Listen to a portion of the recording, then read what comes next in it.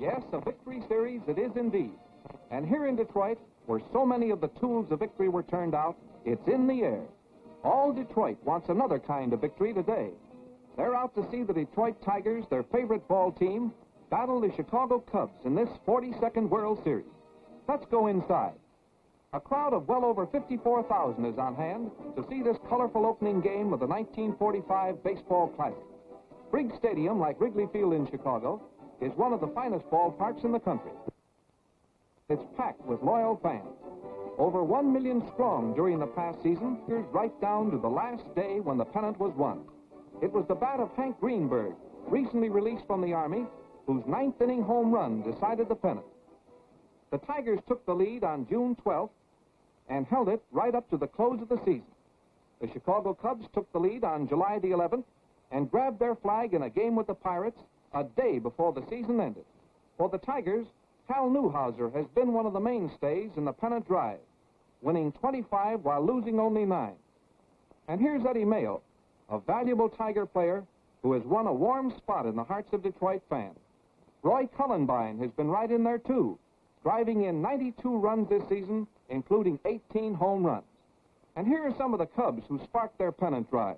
Bill Cabaretta, first baseman, led the National League this year, hitting 355. Another Cub 300 hitter, Andy Pafko, led his team in the all-important runs batted in column with 111 to his credit. Stan Hack feels right at home, tuning up for his 4th World Series, all with the Cubs. His dependable hitting is one of the Cubs' trump cards. Well, it won't be long now before this first game gets underway. So let's take a quick look around and see who's here.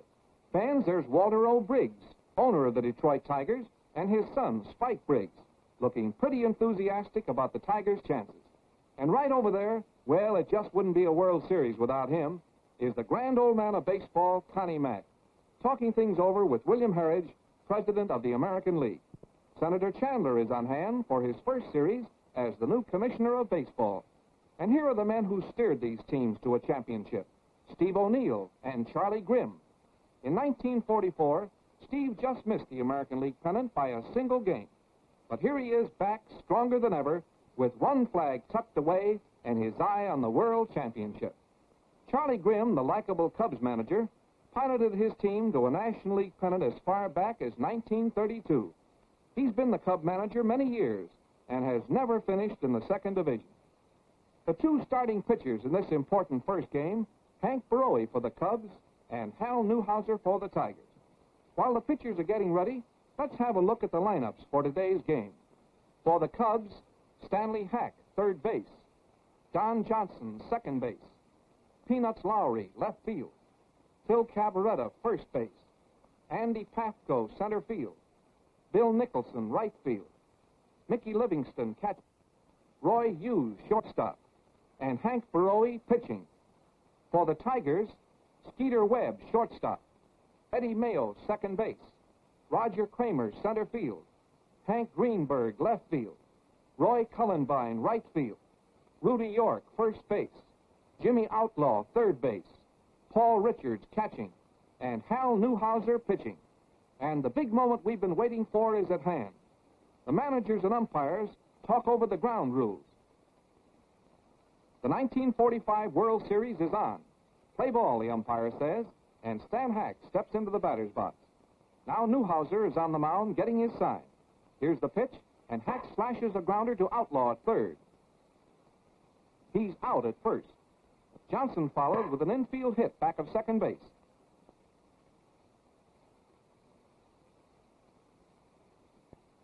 Then taking a good lead, Johnson breaks for second on the pitch, and he's safe. After Lowry flied to Kramer, Cabaretta beat out a slow roller to Mayo at second. Johnson going to third on the play. Then on a pass ball, Johnson scores and Cabaretta takes second. The Cubs start the fireworks with one run home. Pafko was purposely passed, and Big Bill Nicholson steps up to the plate.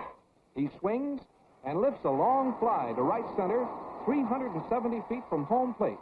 Roy Cullenbine backs up near the wall, but the ball gets away from him, and Nicholson comes into third with a triple to his credit. Both Cabaretta and Pafko score, giving the Cubs a 3-0 lead.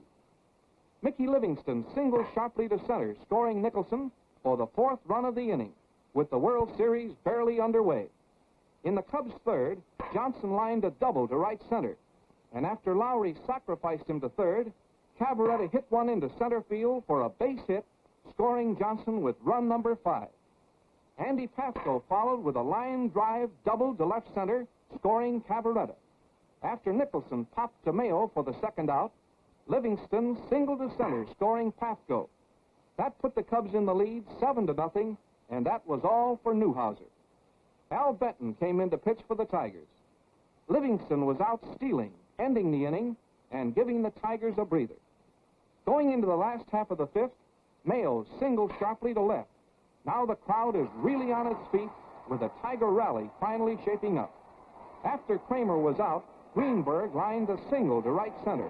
But when Mayo tried for third, he was out on a great throw from Pasco to Hack, and that killed the Tigers' scoring chances in this inning. The Cubs added 2 more runs in the seventh to make the score 9-0. With 2 men on in the Tiger ninth, pinch hitter McHale flies to Pasco to end the first game of the 1945 World Series with a one-sided victory for the Chicago Cubs, who hit when they had men on the bases. That was the story of their 9-0 victory in today's World Series opener.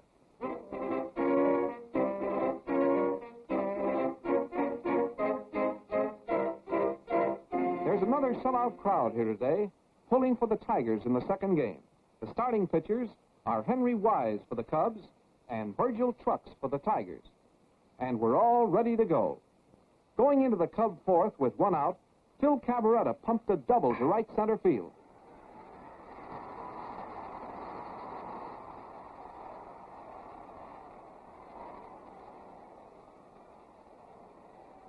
After Pasco was retired, Nicholson singled to right center, scoring Cabaretta, and the Cubs lead 1-0. The Tigers were held scoreless until the fifth inning, when after 2 outs, Webb rammed a base hit to left field. Mayo walked, and when Kramer singled to left, Webb scored, and Mayo pulled up at third. This tied the count at 1 apiece.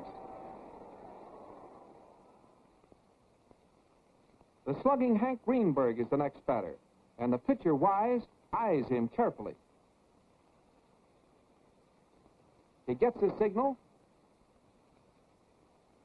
Here comes the pitch, and there it goes. A long smash deep into the left center field stands, clearing the high screen 400 feet from the plate for a tremendous home run. Greenberg scores behind Mayo and Kramer, putting the Tigers in front 4-1. And here is the finished form of that Greenberg home run swing. There was no further scoring in the ball game, and when pinch batter Heinz Becker struck out in the Cub ninth, the old ball game was in the bag for the Tigers by a score of 4-1, leaving the series at 1 game each.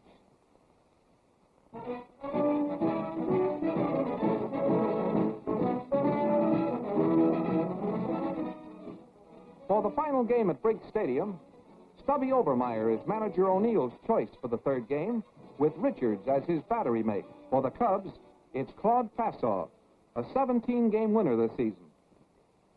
Here are York, Greenberg, and Cullenbine, the power hitters of the Detroit Tigers.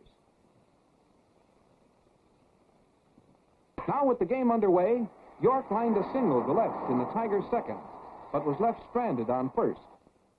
It was fairly close game until the fourth inning, when Lowry opened with a double against the left field wall, and the Cubs were on their way again. Cabaretta advanced him to third with a neat sacrifice, and when Pasco walked, Obermeyer and the Tigers were in real trouble. Stubb went to work in earnest, but Big Bill Nicholson poked one over short.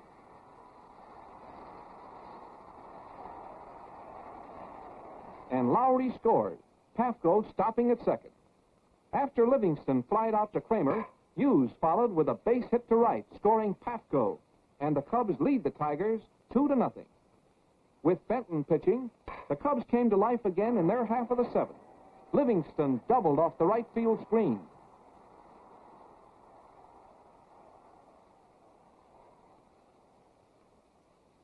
And Hughes bunted him to third in scoring position. The Cubs pitcher, Claude Passaw, followed with a long fly ball to Kramer in center. Livingston tagging up and scoring after the catch to put the Cubs in front 3-0.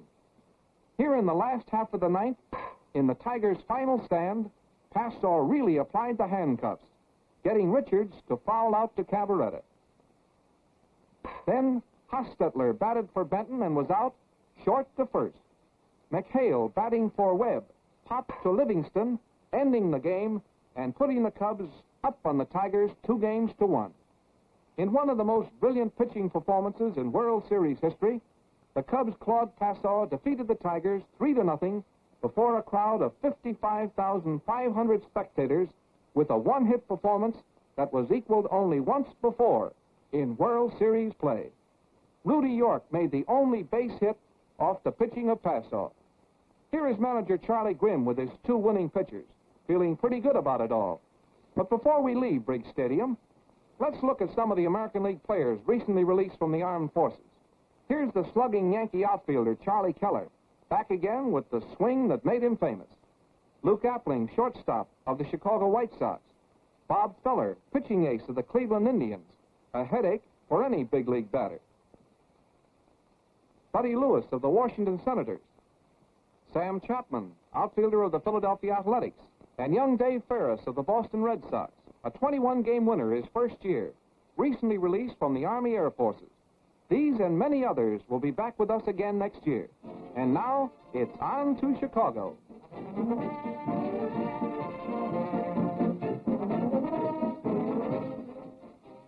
And now we take you to beautiful Wrigley Field, the home of the Chicago Cubs. Let's go inside and look around. The large double-deck seating arrangement affords a fine view of action all over the field here in Chicago. Owner Wrigley is justly proud of this ballpark. In the center field bleachers, an area has been reserved for 200 patients from the Army's Vaughn Hospital in Chicago. A capacity crowd turned out to welcome the Cubs back to Wrigley Field. They're going to see Paul Dizzy Trout of the Tigers start against their Cubs. Trout shows some of his favorite grips on the Spalding National League ball, which, together with the Reach official American League ball, have been used in all World Series play. And over here we have southpaw Roy Prim getting set to go into action for the Cubs. The last-minute conference is on between the managers and umpires about ground rules at Wrigley Field, and we're ready to go. There was no scoring until the Tiger half of the 4th inning, when, after Skeeter Webb had been retired, Mayo drew Prim's only pass. Kramer then lined out the first Tiger hit. Hank Greenberg slashed a single to left, scoring Mayo with the first run of the game. Prim worked carefully now, but Cullenbine whizzed a double just inside the left field foul line, scoring Kramer, Greenberg being held up at third. At this point, manager Grimm removes Prim, replacing him with the veteran right-hander Paul Derringer, with the Tigers leading 2-0. Derringer now proceeds to give York an intentional pass, loading the bases. Jimmy Outlaw then forced York at second, Greenberg scoring on the play. Catcher Paul Richards singled to center field for his first hit of the series, scoring Cullenbine, and putting the Tigers in front by a score of 4-0. Don Johnson led off the Cubs' sixth with a booming triple to the far right field corner.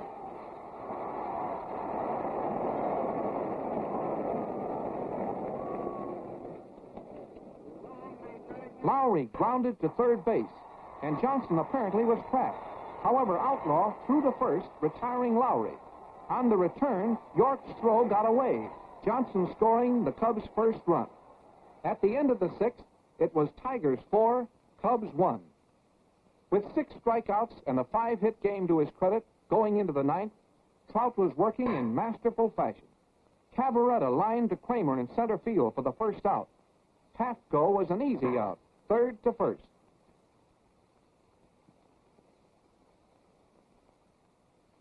And when Nicholson fouled out to Richards, the catcher, the Detroit Tigers were victors in game number 4 by a score of 4-1. Trout was the winning pitcher and Prim the loser. This evened up the series at 2 games each, and into the record book goes the story of another well-pitched World Series game.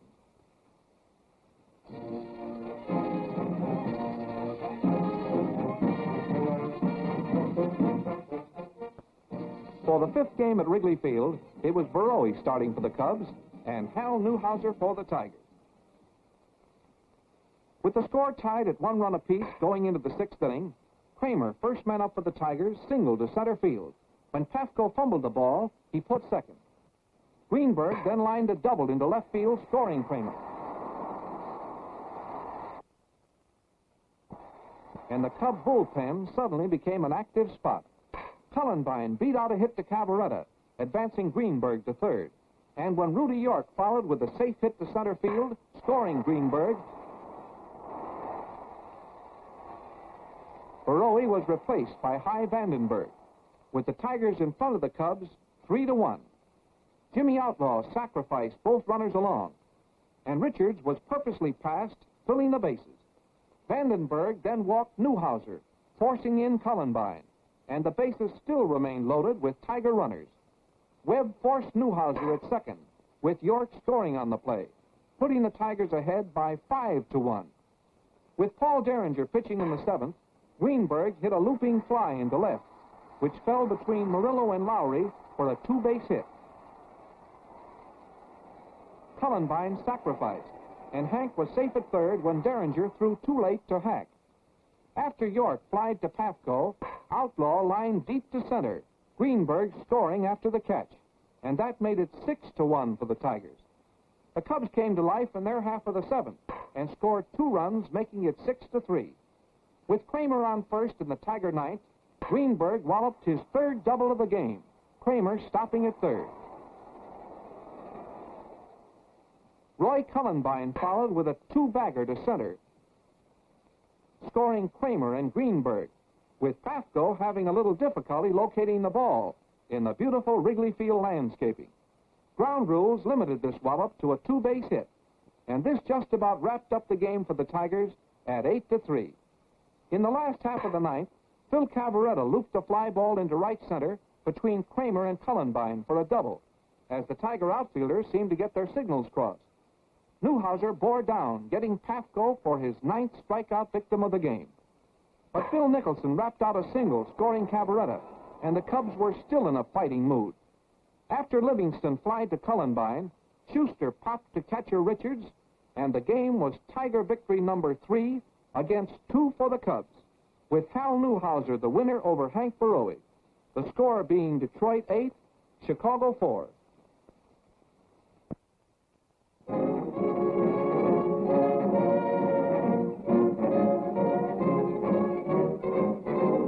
For the sixth game at Wrigley Field, Virgil Trucks and Claude Passaw are back, gunning for their second victory in the series, with another capacity crowd on hand.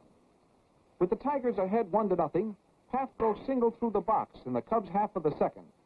After Nicholson fouled out, Livingston forced Pafko at second, and when Webb threw wild to first, Livingston tried to take second but was tagged out, Richards to Webb. Don't get angry, boys.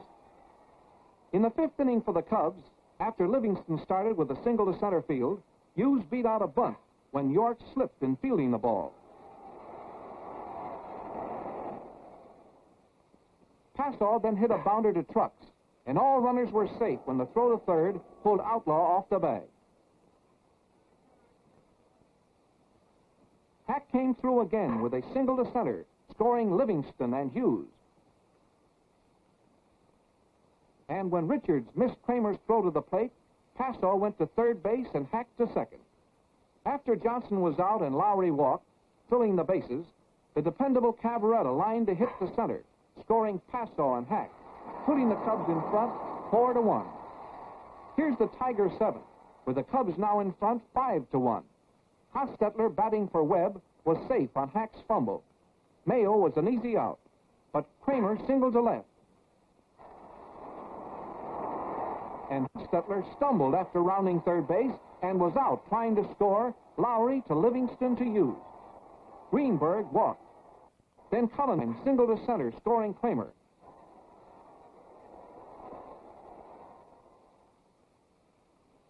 Manager Charlie Grimm decides to replace Passaw at this point with another right-hander, Henry Wise.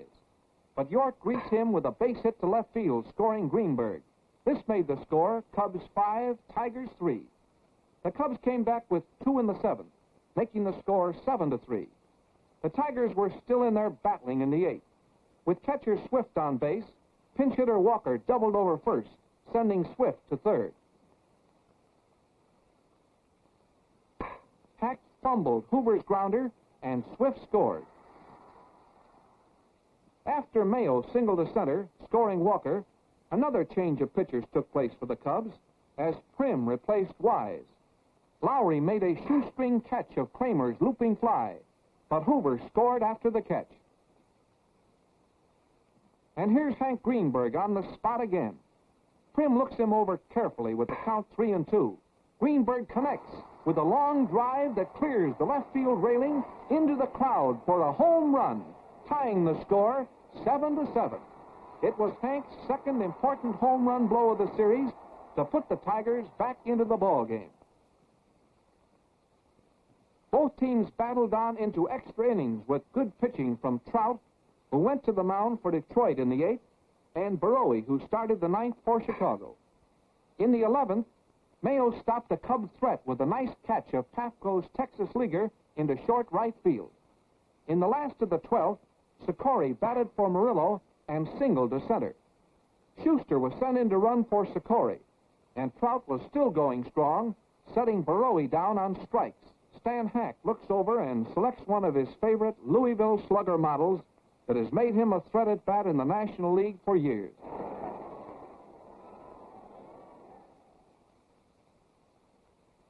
Hack then lines a double into left field.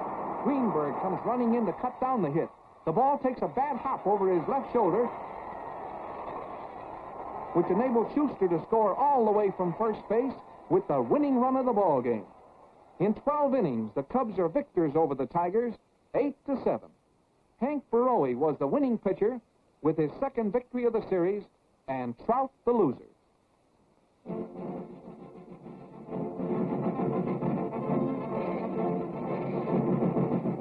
Well, here we are at the 7th and deciding game, the crucial one in this first World Series after victory. Even the band here at Wrigley Field has caught the spirit of this game. Just look at those drum majorettes. Now over here we see Burrowie, anchorman of the Cubs, warming up. He'd like to make it 3 pitching victories over the Tigers, and the clinching game at that. Hal Newhouser, the ace left-hander, has his own ideas about that, and we'll know the answer very shortly. The Tigers were not to be denied, as Webb opened the game with a base hit. His teammate, Mayo, followed with a safe hit to right, sending Webb to third. Kramer looped a safe one into left field, scoring the first Tiger run. And here comes Charlie Grimm to remove Burrowie from the ball game and replace him with Derringer, with 1 run home and Tigers on first and second. Greenberg crossed up the Cubs by advancing both runners on a sacrifice bunt, Cavaretta handling the play unassisted. Cullenbine was intentionally passed, filling the bases. After York popped to Hack, it looked like the trouble was over, but Derringer walked outlaw, forcing in Mayo. Catcher Paul Richards brought up the healthy double to left field, scoring Kramer, Cullenbine, and Outlaw, giving the Tigers 5 big runs in the first inning of the final World Series game. Newhouser was really bearing down in the 5th with a 6-2 lead, as both Hughes and Sauer were strikeout victims. In the Tigers' 7th, with Erickson pitching, Cullenbine on first and 2 out, Richards doubled to right center, scoring Cullenbine and driving in his 4th run of the game. Score, the Tigers 7, the Cubs 2. The Tigers added 2 more to their total in the 8th, with Passaw pitching, making it 9-2. And here we are in the 9th and final inning of the last World Series game of 1945. Hughes singles off Newhouser. McCullough came to bat for the pitcher, Wise, but he became Newhouser's 10th strikeout victim of the game. Hack flied to Kramer in center field for the 2nd out, and when Don Johnson forced Hughes at second, the Detroit Tigers became the 1945 champions of the baseball world. After losing his opening assignment, Newhouser captured his 2nd victory of the series, a highly important one. The Tigers had the batting punch and pitching strength to win, The capacity crowds lifted the total attendance at all World Series play to more than 8 million. No wonder baseball is called our national game.